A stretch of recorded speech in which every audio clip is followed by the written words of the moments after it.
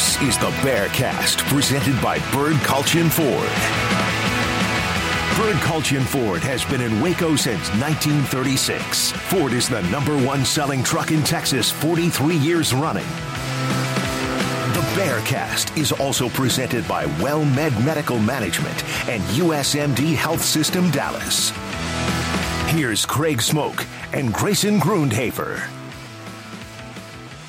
And good afternoon on this Tuesday, July the 25th, 2023. Time for another edition of the Bearcast live on YouTube. Also via your usual normal podcast feeds, however you listen to us, whenever you listen to us, we do appreciate it. I'm Craig Smoak, Sikkim365.com, joined as always by Grayson Grundhoefer. Also got Garrett Ross and his lovely daughter Ava behind the scenes as well, checking us out. So we appreciate her for being here and appreciate Garrett as always as well. And we will be with you for the next hour talking all things Baylor Athletics. And we are at that point where, you know, kind of been teasing how it's like slowing down. And now we're like at the point where it's sort of kind of slowed down, but never really full stop. And now we're about to ramp it up again. And that's where we are in like a 2-week pocket of in between media days and right before fall camp starts, Grayson. That's kind of where we find ourselves, but the whole shebang is right around the corner, basically. Here at the end of the month, we'll have practices started up. For sure, and I mean, they got one more camp weekend coming up this weekend too, so I mean, recruiting kind of has a little bit of an open window here with the dead period, which is nice. So they're going to get to have prospects on campus, but you're exactly right. I mean, next week, fall camp starts, and then the season is just kind of right around the corner.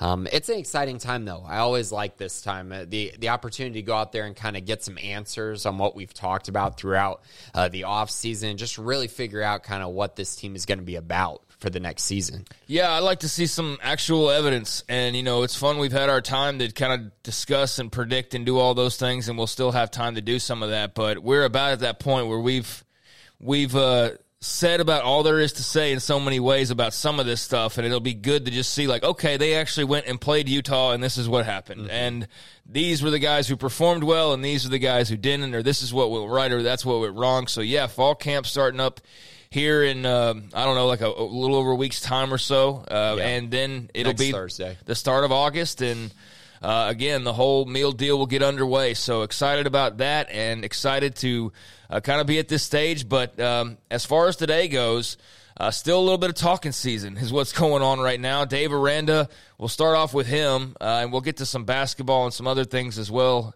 in the next 60 minutes. But Dave Aranda was on his Texas tour speaking to Baylor alumni and fans, part of the summer deal, and he was where? Down in... So he's been in multiple places. The one that I specifically listened to was the one in Plano, but then I think his last one is actually in Houston. Yeah, he's only doing a couple of them, I think. It's not like the full when he, like 2 years ago or whenever that was, he went to like 6 or 7 different spots, and it was all over. It was East Texas, West Texas, North and South. This, I think, was just 2 or 3, and he was up in the DFW area and spoke, to fans and alums about a variety of different subjects, and you put a piece out just kind of highlighting some of the things that he talked about in preparation for this upcoming season. So I guess let's touch on a few of those types of things, and anything particular you wanted to start off with here. Yeah, I think let's start off with kind of the one of the more intriguing transfer portal additions, which was Ketron Jackson. And we've talked about him a lot, and I think that this is a situation where I think we've talked about him so much that fans are having a tough time believing in the hype, because the hype's gotten to a level where it's kind of, what are we talking about here? Is he going to be Denzel Mims in 2019? Is he going to be Tyquan Thornton in 2021? Is he going to be, Corey Coleman in 2014 or 2015? Like, how good is he really going to be? And I think the expectation is probably going to be somewhere numbers-wise around what Tyquan Thornton gave to Baylor in 2021, which he didn't even have 1,000 yards receiving, but his impact was massive. I mean, he was terrific that year, made all the tough catches, created explosive plays over the top. And I think with Ketron, it's going to be a lot of yards after catch. I know the comparison I've talked about a lot is CeeDee Lamb. And I'm not saying that he is CeeDee Lamb. CeeDee's a special player, a special talent. Yeah, let's not get crazy right, here. but play style. You can still have the play style of CeeDee Lamb without actually being CeeDee Lamb, if that makes sense. It's the play style of when he catches the football, he's very hard to bring down, and he creates a lot of yards after catch. And that's something that CD does at just an epically high level.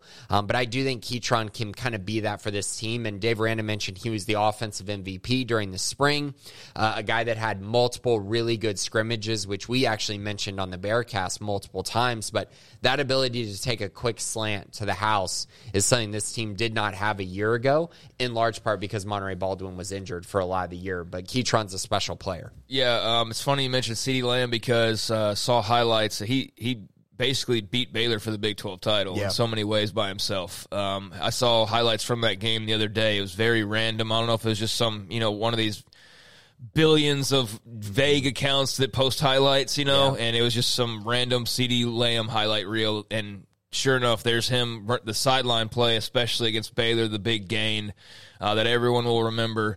That play stood out, and I was just like, yeah, he was a freak, and still is with the Cowboys. But yeah, I get what you mean about like stylistically, but if he could be anywhere near the player, that would be very welcome news, and that would mean he's one of the better receivers to have walked through the door these last few years. Yeah, and one thing that Dave Aranda mentioned that I think speaks directly to the impact Keytron might have next year is he mentioned that, and I felt like this was, again, him being very honest. He said that he didn't feel like he helped Blake Shapen last year by not going into the transfer portal and getting him another wide receiver.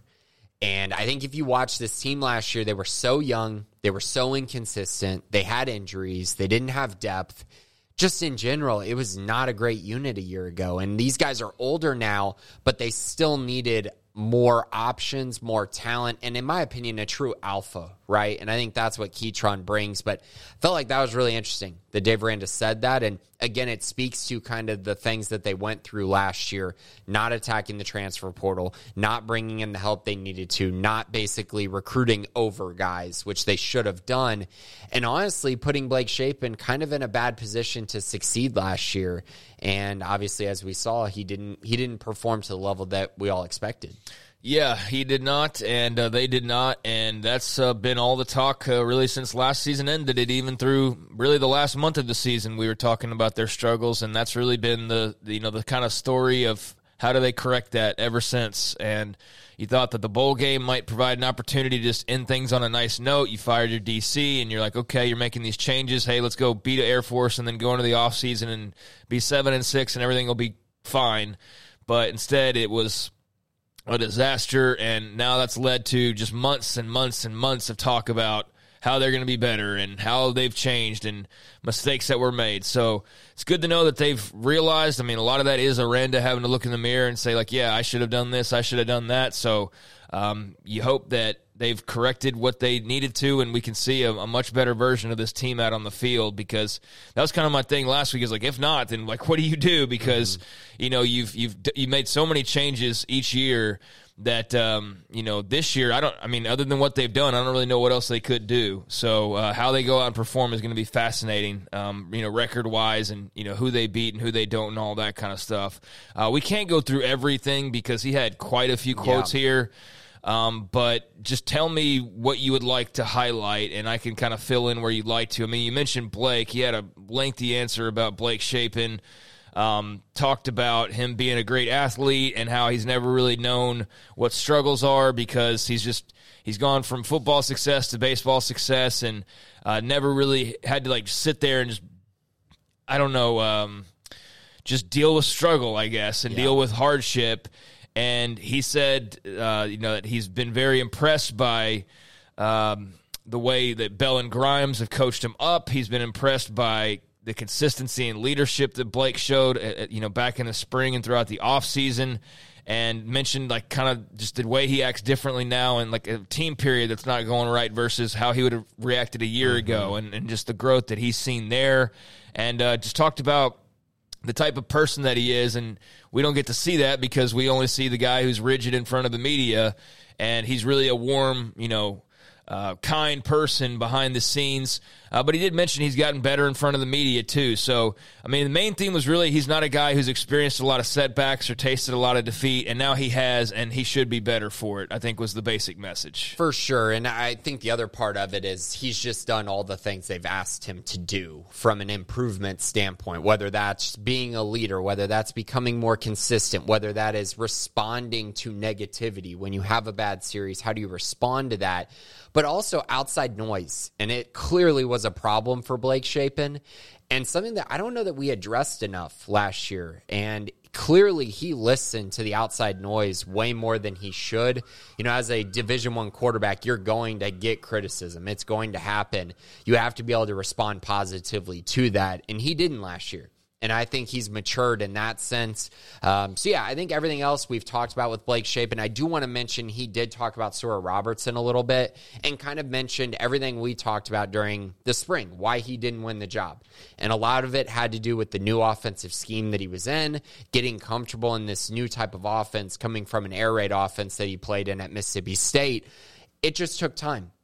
And it's still going to take time. But Dave did mention, all the physical traits. He's a natural leader. He's a guy that everyone wants to be around. He's engaging. He's basically talking about his future is great. And just because he didn't win the quarterback battle this time around, there's still a lot of positives for him and that he's only going to get better and better. So I think that's great news for Baylor from a quarterback depth perspective. And then also for their starting quarterback to just continue to get all this praise that he's gotten throughout the spring and the summer. And now he just needs to put it on tape. And he needs to put it on the field because I think we've talked about Blake Shapen enough to the point where everyone understands that this team is confident in him, but now can he actually translate that to the field? Yeah, I mean, he's the guy, second year in a row, he's won that starting job, and I think that people want him to succeed. It's just that, last year was a bit rocky, and when you're the quarterback, that's where the blame lies, especially when you're more known as a defensive team. Now, that was unfair last year because they weren't a great defensive team, and so those struggles weren't all on Shapen in the offense. It wasn't as though the defense was just terrific and that the offense couldn't score like they were Iowa or something like that. It wasn't to that degree, but, again, when you lose and you lose close games, the blame's going to usually be on the quarterback, especially if he has some untimely interceptions and things of that nature. But good to hear that he's grown up, and that's part of the process for every college player. But Blake, I think, is just a little bit more front and center because of just the entire situation. So I'm sure that's been tough, but he's got a great opportunity in front of him, and we'll see what he does with it. And if not, then, Sawyer Robertson's sitting there waiting in the wings to get his shot as well. All right, do you want to hit defensive backs? You want to hit Mike Smith? What do you want to hit from Dave Aranda here? Let's go to the defensive backs because I think this was probably at least one of the biggest notes, and that's that Corey Gordon has moved to the star position. And this is a position that he has worked at some, but we've also seen Alfonso Allen work at this position, Romario Noel, of course, Bryson Jackson as well. So this was an interesting move because I think a lot of people were kind of betting that it would be Alfonso Allen, but I love that they're going with Corey Gordon, and the reason for it is, coming into the spring and after the spring, really, the top three safeties for Baylor, the ones that had been mentioned the most were Corey Gordon, Devin Lemire, Devin Bobby. Those were the three. And so in order to get all three on the field, one of them was going to have to play the star position. And so it's going to be Corey Gordon. I expect him to somewhat be a part-time player because I do think Bryson Jackson's going to have a role in this defense as far as a pass rusher and maybe in true rushing situations. But I think Corey is going to be very productive there. And everything that Dave Aranda said about him is very encouraging. That he just got more mature over the last year, that when you watch him blitz and watch him make plays, he's constantly doing that. And just basically that he's a very talented player who they have a lot of trust in, and they think that he can be kind of a game changer, which they didn't have last year with Al Walcott, but they had the year before with Jalen Petrie. And so now you're just hoping for him as a young guy to take a big step forward and actually be able to produce on the field in really his first action. But very encouraging stuff here, and at least we kind of get news on that, right? We get some confirmation about what they're trying to do at the star position. Yeah, I mean, we weren't really exactly sure what they were going to do and how they were going to operate once A.J. McCarty got kicked off. So that does answer, a question about, how they would react to that. And, yeah, Corey Gordon, step on up and be the man if you so choose to, but there will be others obviously pitching in as well. But, McCarty's off in Lubbock now and needs somebody else to step up and, quite frankly, exceed what was done previously as well would be a great start. Great opportunity there for him and for others to jump in the mix. Alfonso Allen as well, as you mentioned, and Bryson, obviously, not somebody you want out there all the time, just, especially out there roaming around trying to cover receivers and things like that. But in some other situations, he has a place for sure. So, that'll be performance by committee in so many ways. But if somebody wants to step up and be the man, like Corey Gordon, that would be great news. So, that was an interesting note. He also talked, sticking with the secondary, about corner, talked about their length and speed and his excitement. Chateau Reed is a name that's been on campus for a long time now.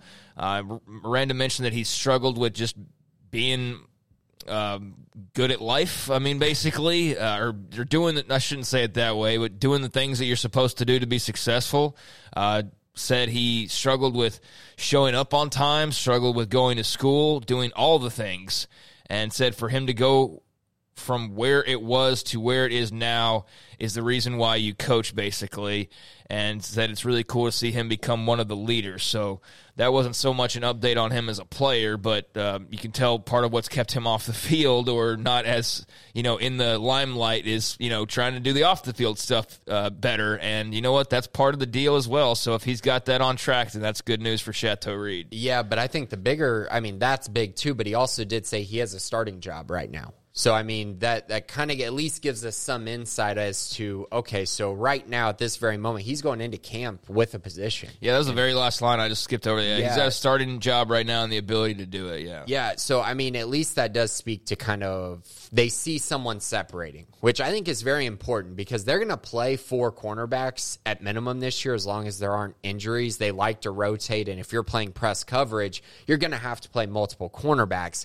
But it's good to know that at least there's some separation there. As we've mentioned in the past, Ajani Carter will be on campus hopefully at the start of fall camp. He's projected to play the other cornerback position, and then you have Tevin Williams and Isaiah Dunson, and I kind of expect them to roll with those 4 guys going into fall camp and then going into the season, which is actually pretty good depth. I'm actually pretty happy with the way this has turned out. Chateau Reed's an older guy. Ajani Carter is going into his 5th year, so he's an older guy as well. And then Tevin Williams has been around for a while, and Isaiah Dunson at Miami was, playing a lot. So I think in general they finally built some depth there, but good to know that at least with the guys they have on campus, Chateau's really taken that step in the right direction. Yeah, that's great news, and got to grow up sometime. And the thing about college football is you got to do it in a certain amount of time. You don't just get unlimited years, and it might seem like that with 6th and 7th year guys all over the place in college right now. But, yeah, it does take time, and especially a guy from Oklahoma making his way to Waco and just the college life and all of that. Sounds like some of that was a little bit of a learning curve. So now starting cornerback, clearly he's made some huge strides, and that is good to see and good to hear. And he obviously has some athletic traits that the old staff liked, right? Was that the old staff that recruited him originally? So, yeah, he's been around a while now at this point. He was very much a hidden gem, right? A guy with tons of athleticism, but would it translate? Could he figure out school, the maturity part, which Dave Aranda mentioned? Yeah, so clearly there was some reasons for those worries, I guess, at least early on, and those have hopefully been needed out. All right, there's only a couple of things. Mike Smith, he talked at great length about Baylor's newest linebacker who transferred in from Liberty, and he's done nothing but receive rave reviews, and he was one of the media day representatives a couple weeks ago, which is typically a sign that somebody's doing the right things on and off the field. And I think we asked Aranda about, why'd you choose each guy, and he mentioned he had glowing reviews for Mike Smith. And let's see here. He got into just how he was making all the tackles during the first couple of scrimmages and had 16 of them and 5 assisted tackles at one point after the first scrimmage. Second one did the same. So he's got a physical presence, and tackles are physical, knock you back type of tackles, in your face type of tackles. So he's got a little bit of a nasty streak to him. And then he had a little anecdote about how they do stuff at the end of practice where like a player's got to talk well about another player, basically. And then you pass like the baton, so to speak, and you compliment, another guy and so on and so forth. And he'll say, the name. So if, I guess Keytron Jackson stood up or something, he says like Josh Cameron, and Keytron's got to say something nice about Josh Cameron and then, go on. And he said that he would bring up Mike Smith, and it's always his job to put up somebody else, and he was continuously the guy that other people were naming to like compliment and to dote on, so to speak. So he's obviously made an impression amongst his teammates and obviously his head coach as well. He was a player rep, as I mentioned, in media days, so seems like he's come in and acclimated himself pretty well. It's a matter of just, putting it out on the field, but there's no reason to believe, that he won't be able to do so. Yeah, I feel like he's just a dude, right? Like he's kind of that dude for them at the linebacker position. A true leader, a guy that everyone listens to, which they didn't have last year. Dylan Doyle was a leader for sure, but I think this is kind of a different level. I mean, Mike has only been here for, 7 months, and he's already going to Big 12 media days. Everyone's already listening to everything that he's saying. This is really great to see. He's been a huge riser throughout the spring and a guy who now I have pretty big expectations for going into the season. Now, we'll see if he can live up to those, but what I will say is at least in the locker room and at least getting them to this point where fall camp's around the corner, the season's around the corner, he's really stood out as someone that's made a big impression on the staff. So, yeah, I felt like that was really, really important. I did want to mention he talked about Dominic Richardson just really quickly. We've talked about him a lot as being an Abram Smith type.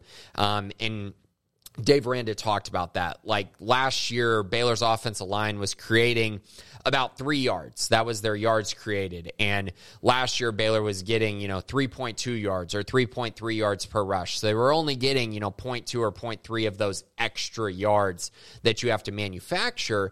And you'd like to be around 4 or 5 yards. And that's the area where he feels like Dominic Richardson is really going to help this team. Bigger, physical back, very strong, very experienced, and a guy who will definitely remind people more of the Abram Smith type. You'll see some flashes of Ebner as well. And really, honestly, he's just going to be what they wanted Tay McWilliams to be a year ago. And they didn't get to see that. Now you bring in Dominic Richardson to address that. I think he's going to be a perfect fit for this offense. And then one more thing I wanted to get to, Craig, before we move on is the offensive line. And Dave Aranda mentioned that a lot. He talked about Clark and Campbell Barrington, just Clark emerging as a leader, Campbell being extremely athletic and talented, but then also mentioned some young guys like Tate Williams and George Maye really fighting for their shot to start. But the biggest thing they mentioned is this is a hungry chip on your shoulder type of room. They're probably pissed off and mad right now. And everyone started laughing about that because that's just who they are. They're fighting for a job. They're fighting for a role. And Eric Mateos has really instilled a ton of confidence and a ton of competition in this room. And I think that's going to make this group extremely productive and honestly better than last year's offensive line, which I know last year had a lot of veterans, but I don't think they were hungry like this year's offensive line is. Well, I seem to recall Connor Galvin already being hyped up on NFL hype at the beginning of last year. Mm-hmm. I seem to recall that being an issue of, a mock draft had come out from like Fruit Loops 49 on his Substack, and, Connor Galvin was named a first rounder in this thing, and he, I guess, took that to his head, which, you'd think there's enough lessons at this point for guys, but I mean, being young, you got to learn trial by fire a lot of the time, but you would just think that there's enough war stories of letting hype, especially from miscellaneous things like that, get to your head. And I thought Connor would rise above that, but apparently not. And, and that's not to like single him out or anything, but it's just, he admittedly, he said it himself in like week 3 or 4. He was like, I let too much of the off season get to my head. And I remember going like, well, that's a good thing to realize. And I feel like he kind of turned it on after that.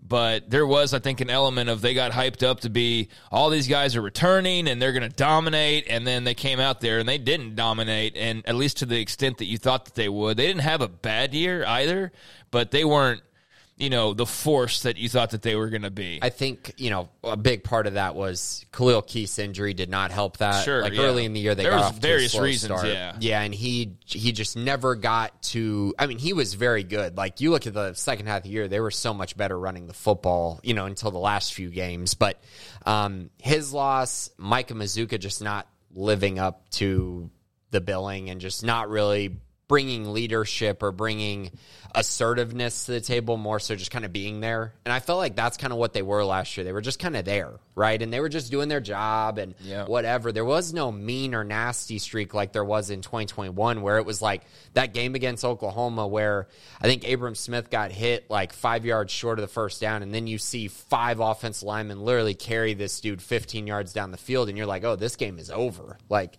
they didn't want any part of that, and that's kind of what they want to get back to. So very important to hear that, I think, from Mateos. I know there's been a lot of questions about the offensive line, but I think in general, after hearing this kind of comment and this kind of conversation, I think they're feeling really good about it. Now, I don't think this is going to be a unit that comes out week 1 and is kind of a finished product. I think it will take time, but I think in general, they're going to be very, very good and probably better than many people think, especially people who have them ranked as the 13th best offensive line in the Big 12, which I saw from Heartland College Sports this week. 13th when your offensive line coach is Eric Mateos.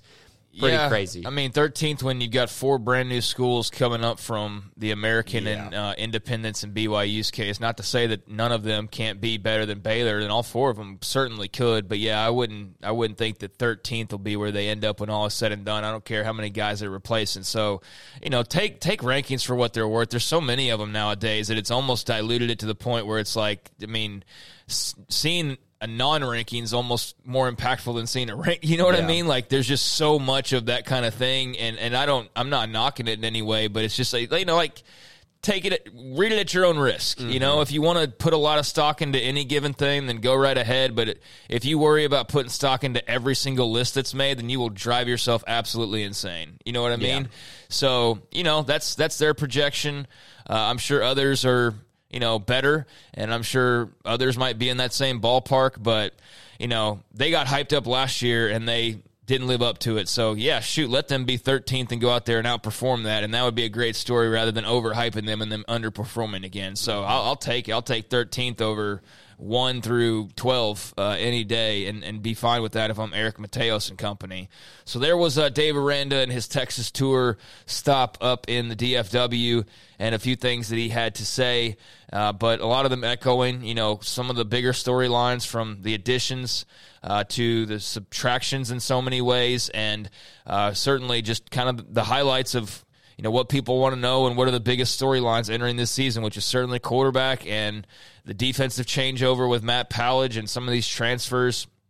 Very excited to finally see a retooled Blake Shapen throwing to a new, potential star target in Keytron Jackson behind a ticked-off offensive line with a pretty good run game and so on. So there's that, and I guess that can lead us now into a little bit of fall camp. I'm not going to be here next week. I am finally due for some vacation, and I cannot wait, to be honest with you, and I'm sure most people have already come back from theirs, I think, here being early or late July. So I won't be here next week. And in that case, I'll just go ahead, I guess, here and give a couple of thoughts on fall camp, because you'll be covering a lot of that next week solo. And I don't have a lot. I think we've kind of touched on most everything, but I am very intrigued by the transfers and who all steps up. I mean, there's a number of guys now, Mike Smith and Keytron Jackson and the Barrington brothers and, gosh almighty, Isaiah Dunston and Sawyer Robertson, and, I mean, there's 10-plus guys. So, I mean, how they all fit in, that's a big room of guys. I mean, that's, it's one thing to bring in 2 or 3 or 4, and I know that the new thing now is that basically everybody's bringing in like 10 or so players, but that's not only a turnover. This isn't depth, though. These are like starting players in a lot of cases. So, I know it's kind of general, but one of the things I am looking for is just how do these new guys all fit in, and especially since a lot of them weren't even around in spring. Like, some of these guys have been added since then, so I'm particularly interested in those who have not been on campus or that we have not seen on campus just yet. That to me is obviously one of the bigger storylines. Yeah, and I mean, it's a lot of moving parts, right? And this was something that the staff got criticized for last year, not creating more moving parts. But I think going into this year, everyone's really excited to see, how does that work? Because it's a complete shift from what happened last year. And now can you put it all together and can it all gel? So, yeah, that's definitely going to be a big one, especially because, we saw a lot of these guys in the spring, but I felt like we kind of wanted to see another step and closer to the season and see, who's really going to be utilized in this way and kind of what's that going to look like. Yeah, that's going to be really intriguing for me to watch as well. I'm very excited about that, just see how all these parts fit. And I wish I had some unique angles that nobody's really thought of, but I think that just we've spent a lot of time talking about every angle that it's going to be sort of the same thing. Blake Shapen, I mean, it's now or never for him basically. I mean, that's obviously something I'm watching as well. Is just kind of how he comes into camp, and when we talk to him, is there, he was at media days, but sitting him down, or not sitting him down, but him standing up there with the media for fall camp and actually talking about getting into the depths of the season. I'm interested to hear what he has to say, but more interested in just kind of what his command looks like and kind of what others are saying about him as much as what he has to say. So Blake Shapen's obviously a key to the whole thing, and very intrigued by how he handles business, knowing what he knows now, which is, not only what having the starting reins are like, but especially the situation he's in where he knows, okay, buddy, this is it. This is your big opportunity. We've spent all offseason correcting things or fixing things or figuring out things, and you're the man. We've named you the man 2 years in a row now, but you got to go out there and do this, and you got to overcome some things in some cases. Even if the offensive line's not performing up to snuff or the receivers aren't getting open, you got to find a way to get them open, man. There's, for this team to succeed, that is, he's just got a way to make it. He's got to find a way to make it work through good and through bad. And I have no idea. I mean, I have faith in Blake Shapen. I know he's not going to be Peyton Manning. I'm realistic, but I do have faith that he can take a big step forward this year.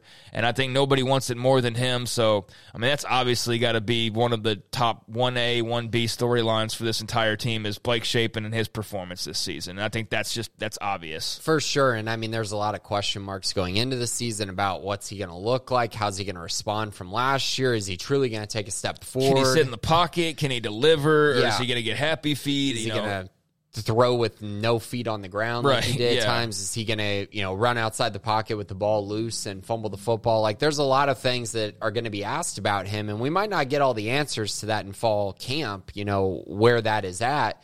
But I do think there were some signs of growth in the spring game, but there were other signs of just, okay, nothing's really changed here. So that's definitely a question mark for me as well. And, also behind him, how much better does Sora Robertson look? Has he really taken that step forward? Because I could tell in the spring, he was simply not comfortable with a lot of the things that he was being asked to do. Some of the throws he was trying to make, he simply could not make at that time. But I think we saw in the spring game him look a lot better, and I think they really manufactured things and built things around what he can do. So I'm curious if they continue to do that, or if they ask him, they tell him, hey, we need you to run the exact offense that we have. You need to be able to do all the things. And we'll see if he's able to do that, going forward into fall camp. Yeah, and just kind of sticking with some of the, really the main themes, but I mean, all over the defense, I'm curious about everything. They had Justin Sambu a week ago. They seem like they've really been able to reload the defensive line through the transfer portal, but, you got to go out there and see what that actually looks like, and I'm fascinated with that. Same thing with the secondary. I mean, the linebackers are all, turned over in so many ways, especially with Dylan Doyle not being there. So, I mean, just defensively as a whole, I've got so many questions about what they're even going to look like, because every level's got somebody new and somebody impactful that'll be playing at every spot. Other than what's safety, right? I mean, safety doesn't have any newcomers, right? Safety, no, they got all newcomers except for Devin Lemire, because they lost Devin Neal, Al Walcott, and Christian Morgan. Right, but I'm saying newcomers from the transfer portal. Oh, no. Yeah, they didn't bring in anyone. I should have clarified. Yeah, that was the only spot that they didn't bring anybody. So that one's a little bit, I guess, safer just because you already kind of know the parties involved, but there's big questions there. But yeah, there's just newcomers all over the place. And so I'm just curious how it's all going to get put together, the recipe with all the new ingredients, and there's a lot of them, and it's going to be a different flavor big time than it was last year, for better or worse. So I'm curious of how the puzzle gets put together and how the new pieces fit in initially, and it doesn't matter where you look. Basically, every position's got somebody new there. So that's definitely something I'm curious about. Yeah, and there were some guys even in the transfer portal that we didn't even get to see in the spring. Like you mentioned, Justin Sambu, Trevin Maya, Byron Vaughns will be coming in. Garmin Randolph isn't a transfer, but he wasn't there in the spring, so we'll see him come back. And that's only basically like your entire D-line. Johnny Carter. Yeah, I mean, it's a lot. It's a lot of pieces there. Obviously, you have your stalwarts in TJ Franklin and Gabe Hall, but it's nice to see them going out, adding more depth. You mentioned adding Justin Sambu this past week. That's another nice addition. But yeah, it is fascinating. I'm also, you mentioned safety. That's going to be something I'm going to be looking at is, was it a mistake to not bring in a transfer? Is it a position they regret not taking a transfer? I think we've kind of had that answer based on how aggressive they were throughout the offseason with the transfer portal, that if they really did feel like they had to take one, I think they would have, which gives me some confidence, but you just never know with those things. Yep. So, I mean, those are, obviously going to be main points for probably a lot of, there's only so many different unique storylines you can get without being like super hyper specific of like, I'm looking forward to like the way that Garmin Randolph performs in a 3-minute. I'm not that guy. So yeah, it's pretty general, but that's what I'm curious about is just the changes all over the place and some of the new faces that we didn't get to see in the spring. So once I get an opportunity to put feet on ground over on campus, those are some of the things that I'll be watching more often than not. But I guess you'll have a more in-depth preview on what you'll be looking for next week. So folks can tune in for that while I get a little break before football season fully erupts. But those are just the sort of the main things, and those have been a lot of the main talking points. But you think about that D-line in particular, and that's going to look wildly different from last year outside of basically TJ Franklin and not even Garmin Randolph, but Gabe Hall. Mm-hmm. And that's really it. But Vaughns and Maya and Sambu and even younger like Cooper Lange, Jackie Marshall, it's Trey a lot Wilson. of questions. Yeah, a lot of new faces, a lot of questions, a lot of just intrigue. I think with this team because you really do not know what to expect given just sort of the question marks that are out there. So that's just sort of where my brain is. You can chime in and let us know where yours is, and Grayson will have more of his thoughts on that coming up next week. I do have a couple of notes I want to touch on that are somewhat football related. Squirrel Williams. I'm sure some folks have seen this by now. He transferred to Louisiana Tech, the former Baylor running back, and was going to finish out his career there. But turns out that he's not playing football anymore, and he showed up at a high school clinic, or was that the THSCA? Yeah. The big event that they had for the Texas High School Coaches Association. Squirrel Williams popped up, and I think it was David Wetzel that took a picture with him at the event, and Squirrel is now a high school coach. So not sure what exactly happened at La Tech. Injuries or whatever wouldn't be a surprise to anybody if he just said, screw it. Honestly, with all that he's been through, and it sounds like that's probably what happened, was to some extent he just said, all right, I'm done with football, playing-wise, and he's now a coach. So congratulations to Squirrel Williams and best of luck on his new journey. And quite frankly, selfishly, I'm glad that he played his final game as a Baylor Bear. I know that's super selfish, but I don't know. I just think that's more fitting than him going and finishing as a La Tech running back. Yeah, I was looking forward to seeing him run all over. Are they in Conference USA? Or I think they are. Or maybe believe so, American. But I need to double check on the realignment with all of the conferences now. Yeah, doesn't really matter. I was looking forward to him running all over that conference. But yeah, it's too bad for him. He had a lot of injuries during his career, so I'm happy that he's moving on to this next phase in his life, and he's going to his alma mater there at Crosby, and he'll be the running backs coach there, which will be really, really exciting for him and a great step in his journey. And it always felt like he was a great teammate and just a great person. It just was sad he could never stay healthy, and really he truly is a Baylor fan favorite. He was a guy who everyone was just so excited about throughout his entire career. We got so many questions about Squirrel for like 5 years. So I'm glad we get to talk about him at least one more time. Yeah, I'm a huge fan of his and wish that he could have been blessed with a bit more health for sure, because I do think we would have seen them probably win a few more games. And I think that he would have gotten a lot of deserved attention, but yeah, just could not stay healthy, and I'm glad to see that he's got his new career started, and so congratulations to him, and best of luck, and hopefully he's somebody who, maybe a few years down the line, he's the Baylor running backs coach or something along those lines if he has some success. So congratulations to Squirrel Williams. Meanwhile, former wide receiver Denzel Mims, now a member of the Detroit Lions, traded this week from the New York Jets, who originally drafted him a couple of years back, and really just a forgettable time in New York for Denzel Mims. I mean, nothing springs to mind as far as highlights or big impact or anything like that. They're an organization that's been in a bit in flux as well. He as a player has been a bit in flux, and now he's been traded off to Detroit for a late-round pick, and he will not be catching touchdowns from Aaron Rodgers. If anything, it'll be from Jared Goff, but he's got to do that first too. And I know you're big on him getting a change of scenery. I think he obviously needed one as well, but I also think this is on Denzel now. Like, you can't say, oh, it's the Jets or it's this or it's that. It's entirely on Denzel Mims to succeed now. I think he's got the athletic skills. No one's ever doubted that. But, the other parts of the game, learning the playbook, doing those types of things were apparently some areas that bit him while in New York. So we'll see if this, change of scenery will benefit him.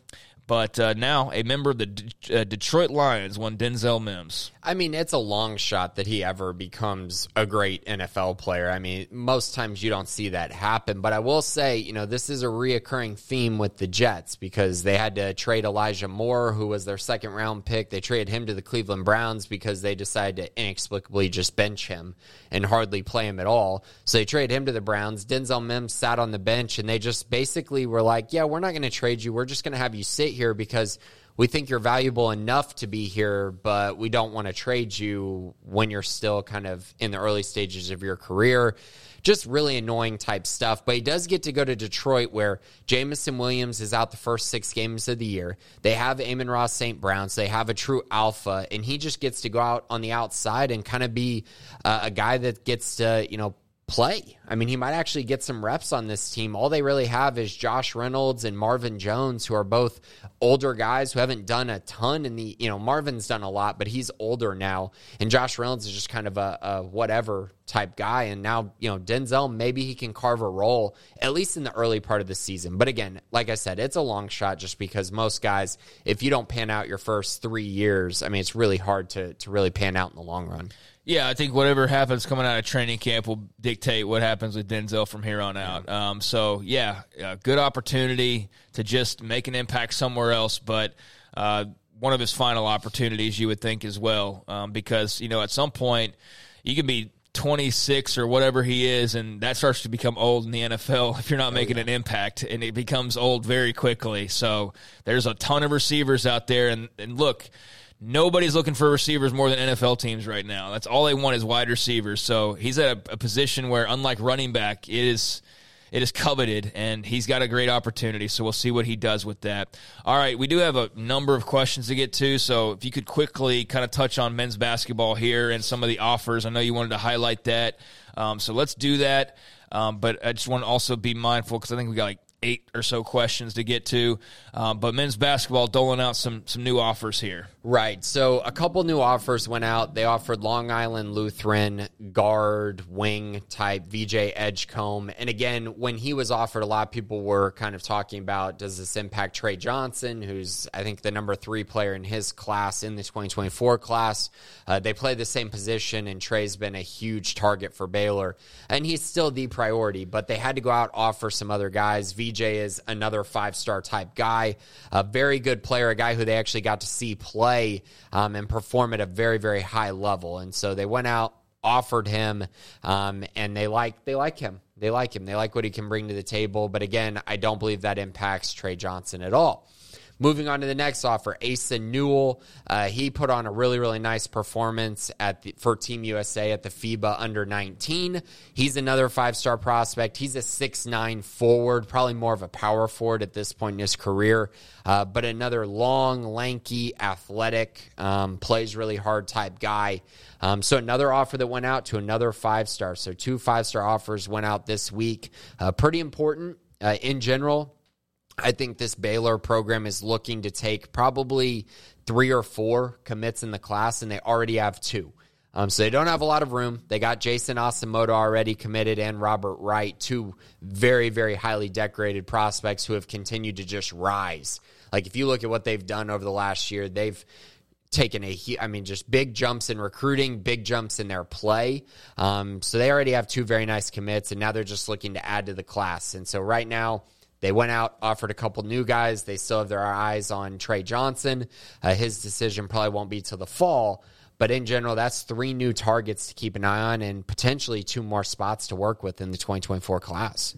So business is booming for Baylor basketball. Could be in an even bigger way depending on how some of these chips fall. But, yeah, recruiting is in a good place right now. I mean, everything with the program's in a pretty good place. But, yeah, I don't think that they're going to have any hard time filling scholarships anytime soon, and certainly seem to be in the mix for a lot of elite guys. So very excited about what's going on there, and nothing but upside for that program. And so we'll see how that shakes out here over time. But thank you for the update there on some men's hoops as they retool their roster and gear it up for the future. So let's get to the mailbag. I think we've kind of covered everything else, and we will start off with Scotty B, the Baylor King. Who do you believe the best quarterback that Baylor football will face this season? My guess will be Will Howard from Kansas State, which is a pretty good assumption, Scotty B. I mean, I would say I'm already looking at week 2 and Cam Rising from Utah as one of the better quarterbacks they will face this year. I know there's questions about his health or whatever, but until I see he's ruled out for the game, I'm assuming Cam Rising is going to be the starting quarterback for that game. And when the time comes and he's not, then we'll deal with it then. But on paper, he's the starting quarterback. I think Cam Rising is one of the best players that they're going to face at quarterback this season. Will Howard, I definitely think, deserves some mention there. And looking around the rest of the league, I think, obviously Quinn Ewers, I don't want to hype him up, though, because it's just like default to mention him because he's the Texas quarterback and he's the golden boy and all that. But I do think, like, skill-wise, he's probably one of the better guys that they will face. But has he proven to be one of the better guys just yet? I don't know where he's just an automatic, but there's that mystique about him that you have to take into account. So, I mean, I wouldn't blame anybody for mentioning him, although I don't think he's fully proven it yet. But, yeah, I'll go Cam Rising because he's won the Pac-12. He's played in big games, and he's performed. But Will Howard is a good quarterback as well, and he'll be right up there. So that's where my mind immediately goes. What about you? If you're going to go off draft boards, then it's Quinn Ewers. I mean, if you're going to go off NFL, what can they do in the future, then it's Quinn. And that's totally fine. But I think college quarterback-wise, it is Cam Rising. The question is, will the Cam Rising week 2 be a fully healthy Cam Rising, or will it be kind of just a Cam Rising that's trying to get back to full strength? We'll see on that. But if you're just going to go off of, hey, you're playing this quarterback, then I think it's Cam Rising. Will Howard's a good one. Quinn Ewers, another one. And then I also think John Rice Plumlee, but mainly because of just how dynamic he is. He's not necessarily a great thrower of the football by any means, but he can flat out run the football. And when you play them, he's going to run and run and run and be just a pain for you to deal with. And it's really interesting, Gus Malzahn, and he got to a national championship game with Nick Marshall as his quarterback, who was a cornerback at one time. So John Rice Plumlee really fits the scheme and can do a lot of the things for Gus Malzahn that he's really worked with in the past. So I would just add him as just another name to monitor. Thank you for the question. And, there's a lot of questions about the quarterbacks they'll be facing and how good they'll be any given week. I mean, there's a lot of question marks. But, yeah, Cam Rising is going to be a good test on paper in week number 2. Enibel, how good is Baylor's offense if the O-line meshes quickly and Keytron Jackson is the player he's hyped up to be? It's a top 20 offense in the country if those two things happen. Yeah, I think pretty squarely. Might even be top 15. If they mesh quickly and they top can, 15, huh? I mean, if they can run the ball like they did in 2021, but then you're telling me that Ketron Jackson is like borderline all conference, yeah. I mean, it's hard. You're not going to find many teams that have that in the Big 12. Yeah, I mean, they should be pretty good, able to answer your question. I don't know about, like, top whatever because I don't think of it that same way like Grayson does. But, yeah, I mean, I can picture top 20 if you've got a stud receiver and, an O-line that's meshing pretty well. A lot, again, will just fall on the shoulders of Blake Shapen. But if he's connecting with Ketron Jackson, then I imagine he's connected with other guys as well, and that should bode very well for this offense overall. So, if those two things happen, those would be two huge questions that are solved right away and would bode well for this offense. So, yeah, top 20, top 25 seems like it would be a fair mark. 1964, Bear, what are the strong and weak points of our football team this year? All right, so let's go offense. Running game's a strength. Yeah, running tight end are a strength. Everything else is a question mark. Is a question. Yeah, it's a question mark. It's mid to question mark. Yeah. It has to be. I think that the thing that changes everything is if quarterback becomes a strength. Right. I would say. Yeah. So on offense, tight ends and running backs on paper look great. O-line, just like, can they put it all together? Can Shapen put it all together? Can the receivers put it all together? Those are the questions. But you feel good about the receivers too. I mean, them growing up, but definitely running back and tight end are your strengths. On defense, the weakness is secondary. Like, we need to see, can the secondary really cover, for an entire game and really, excel, because they weren't very good at that last year, and it put a lot of pressure on their defensive front. But I think the strength is their defensive front. I think it's going to be very good. They have two really good outside linebackers, Jack Types and Garmin Randolph and Byron Vaughns. I love what they did on the defensive line. Question marks on the back end, but I think in their front, I think they're going to be really, really good. I'd also say linebackers a little bit of a question just because Matt Jones wasn't great last year. Mike Smith is a new guy, so we still got questions there, but I think it's been a lot of positives, at least in the offseason. Yeah, I mean, I think on paper the line did about as much as it could to improve itself and to shore up itself after what all they lost. I mean, Trevin Maya and Byron Vaughns and Justin Sambu. I mean, I don't know what else really they could have gone and done that would have been equally as impactful. So, yeah, that should overall be a strength. But, yeah, there you go. I mean, there's the tight ends and the running backs and the D-line, and everything else is kind of a question mark to a weakness in some cases on paper. Thank you for the question. Master Pierce, MPH, what are the top three things you want to see from our football team in the first game versus Texas State? For me, I think 1, a confident, consistent Shapen. 2, better playing coverage out of our DBs. And 3, consistency from our wide receivers. Yeah, for me, the first one is running the football. Is this team going to be able to turn around and just run the football all over Texas State? They should be able to, but I want to see that offense line really dominate week 1.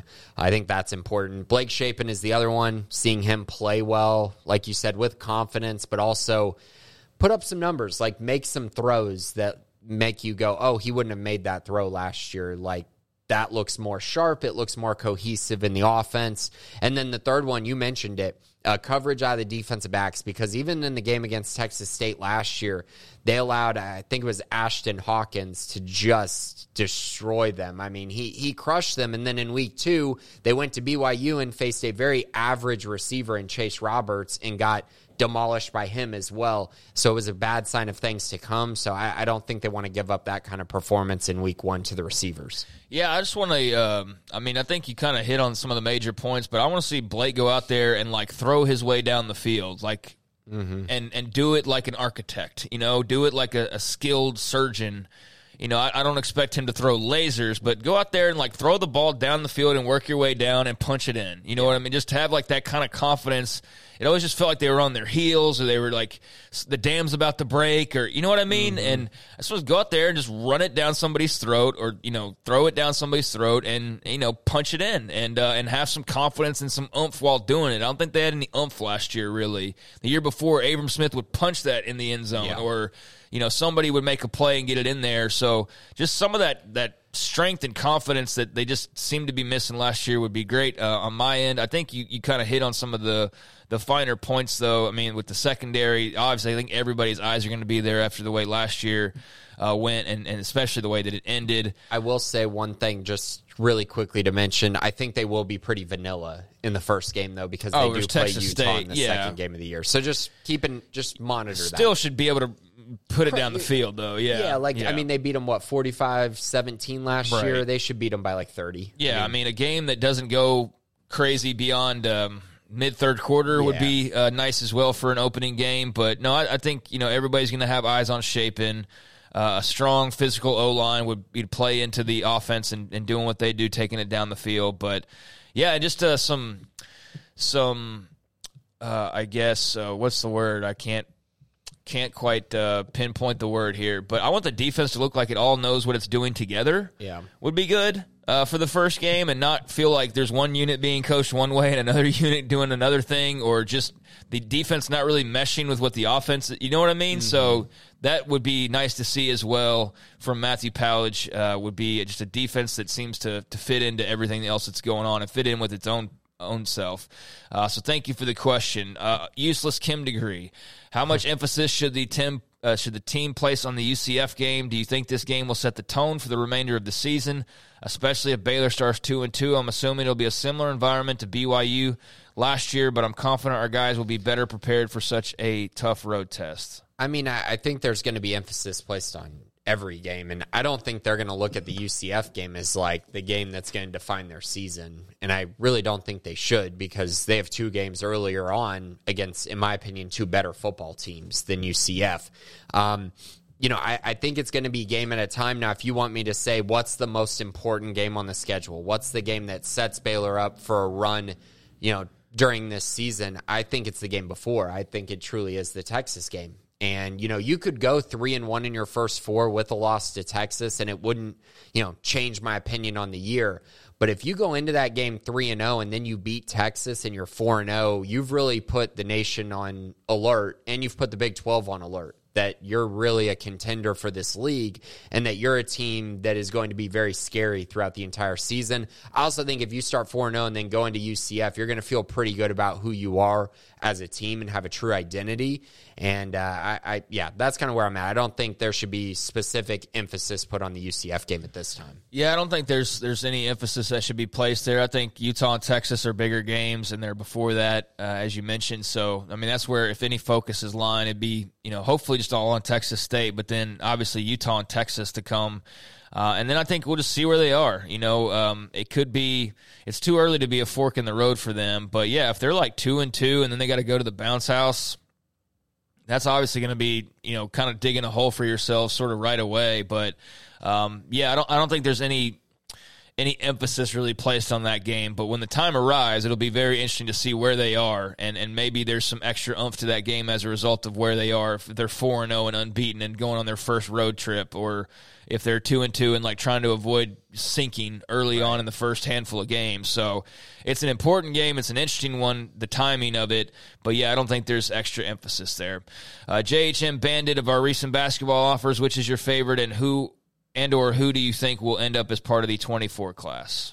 I think they'll probably add one of the guys that they offered. I really am a fan of Asa Newell, but I also think he fits kind of what they need in this class. If you're going to go out and land Trey Johnson, you don't necessarily need VJ Edgecombe, even though he's a very good player as well. But I think Asa, just his length, his ability to play power forward, his ability to kind of be a versatile option who could play some center in my eyes as well, especially if he grows more. I really like that offer, and I like that we kind of got to see him play for that 19 and under team and really excel for Team USA. So I'd go with him, but both are very good. Trey Johnson's very good. If you land 2 out of the 3 of those guys, you're going to be feeling great about the recruiting class. Thank you, Bandit. Appreciate the question. Bear for cleats. Assuming Blake's healthy and doing what's needed as our quarterback, how much playing time do you think Sawyer Robertson gets this season? Do you think they will have design packages for him that will get him involved in the offense throughout the year?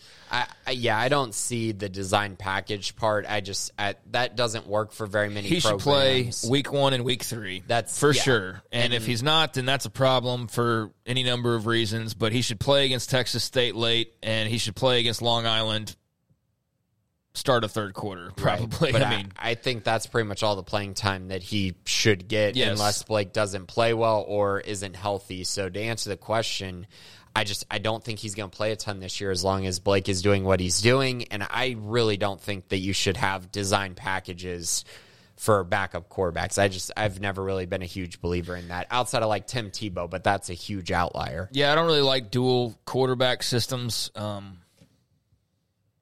Like West Virginia with what they were trying to do, like just figuring out who the starter was, where it's like it's Garrett Green. And I know injuries played into that as well, but like it was just any given game was another quarterback, and then another guy would come in, and it was just kind of messy. Baylor's had that situation when Matt Rule was here. They had a lot of that, like, is it Jalen McClendon or is it Charlie Brewer or is it, and you're like, they're trying to use them both just to figure out who's the guy. But I think that was the problem is they didn't really have a guy. And so they're trying to figure, like, somebody please grab the reins. I don't think that's the case this year. Blake's got the reins, and Blake's going to be the guy in control of them for the most part unless games get out of control. And I'm with you. I don't think anything Sawyer does is so unique that it's like additive that he needs like his own separate, like he's not the design run guy, like a Blake Bell or something like that. Like what Tebow was. Tebow was ridiculous, but that's a different type of quarterback. Right, or like Garrett Green for West Virginia where he's more of a running quarterback, so if they're trying to make something happen, like they hope that he can kind of kickstart something for them. I don't think that's Sawyer, so I think if he's playing, it's because he's the starting quarterback or Blake's not played well, and that's about it. But, yeah, I would hope he plays against Long Island, and I would hope he plays at Texas State and against Long Island. But beyond that, you really wouldn't want to see him that much. You'd hope that Blake's the one out there because that means he's performing well as the starter. But get where your head's coming from, and it'll be interesting to see how much we do see of Sawyer when all's said and done.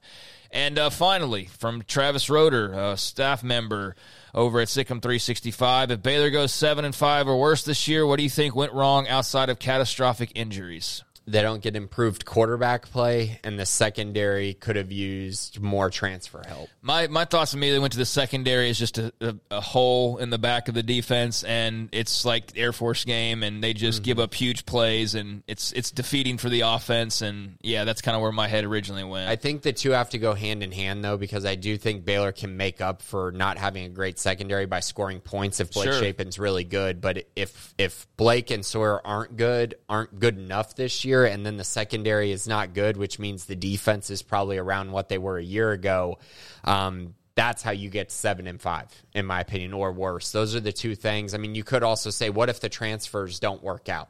That could also be an issue. Like if you get a 50% hit rate, you're going to have problems this year because they really need those guys to be good. So that's some of my thoughts. But again, that would take a lot for that to happen, but it's not outside the realm of possibility. Yeah, I mean, I hate to be boring and just echo that answer, but I mean, I feel the same way. I mean, like I said, my head immediately went to the secondary, just not being able to keep up and just being kind of a broken dam back there. And you're right that it plays into one another. You can have a bad defense or a defense with some holes, but you can still score points. But that falls on Blake Shapen's shoulders. So, yeah, I mean, I think we're on the same page, and that's a great question. I thought we probably need more of a complex answer, but not really. I mean, Blake Shapen do his thing and the secondary do their things, and if not, then it's going to look an awful lot like a year ago, and we know what the results were for that. So, yeah, I think we're on the same page as far as that goes. Thank you, Travis, for the question. And yeah, like if the run game's not good, well, if the pass game's still good, it's fine. If this isn't good, if the quarterback's not feeling pressure all the time, well, the secondary's still doing their job, it's fine. But yeah, if you can't cover and you can't score through the air particularly, then this team's going to be in a lot of trouble. So yep, Shapen in the secondary. All right, that about wraps it up here. Anything before we go, Grayson? Not a lot. I mean, just be sure to check out Sikkim 365 Premium. We got fall camp starting up next week, so we'll have all kinds of news, notes, content. Be sure to check that out. Outside of that, just be sure to check out 365 Sports Monday through Friday, 3 to 6. Yep, we've got more on tap later on this afternoon, as always, every weekday. 3 to 6, and we'll talk to you then. But I will talk to you 2 podcasts from now because we'll be out next week. Grayson will be handling it, however you choose to handle it, and then we'll reconvene in a couple of weeks to get back on track and start to really ramp it up for the season, which is right around the corner, truly. truly right around the corner. So hope everybody has a great week out there. We appreciate you listening, watching, whether it's live on YouTube or after the fact. Please hit subscribe and the like button, or pass the word around and tell a friend about the season's about to start. Hey, check out this podcast, Talking Baylor Football. We'd appreciate that. And for Garrett Ross and his daughter Ava, thank you for being here as well. For Grayson Grundhoefer, I'm Craig Smoak. This has been the Bearcast on SicEm365.com.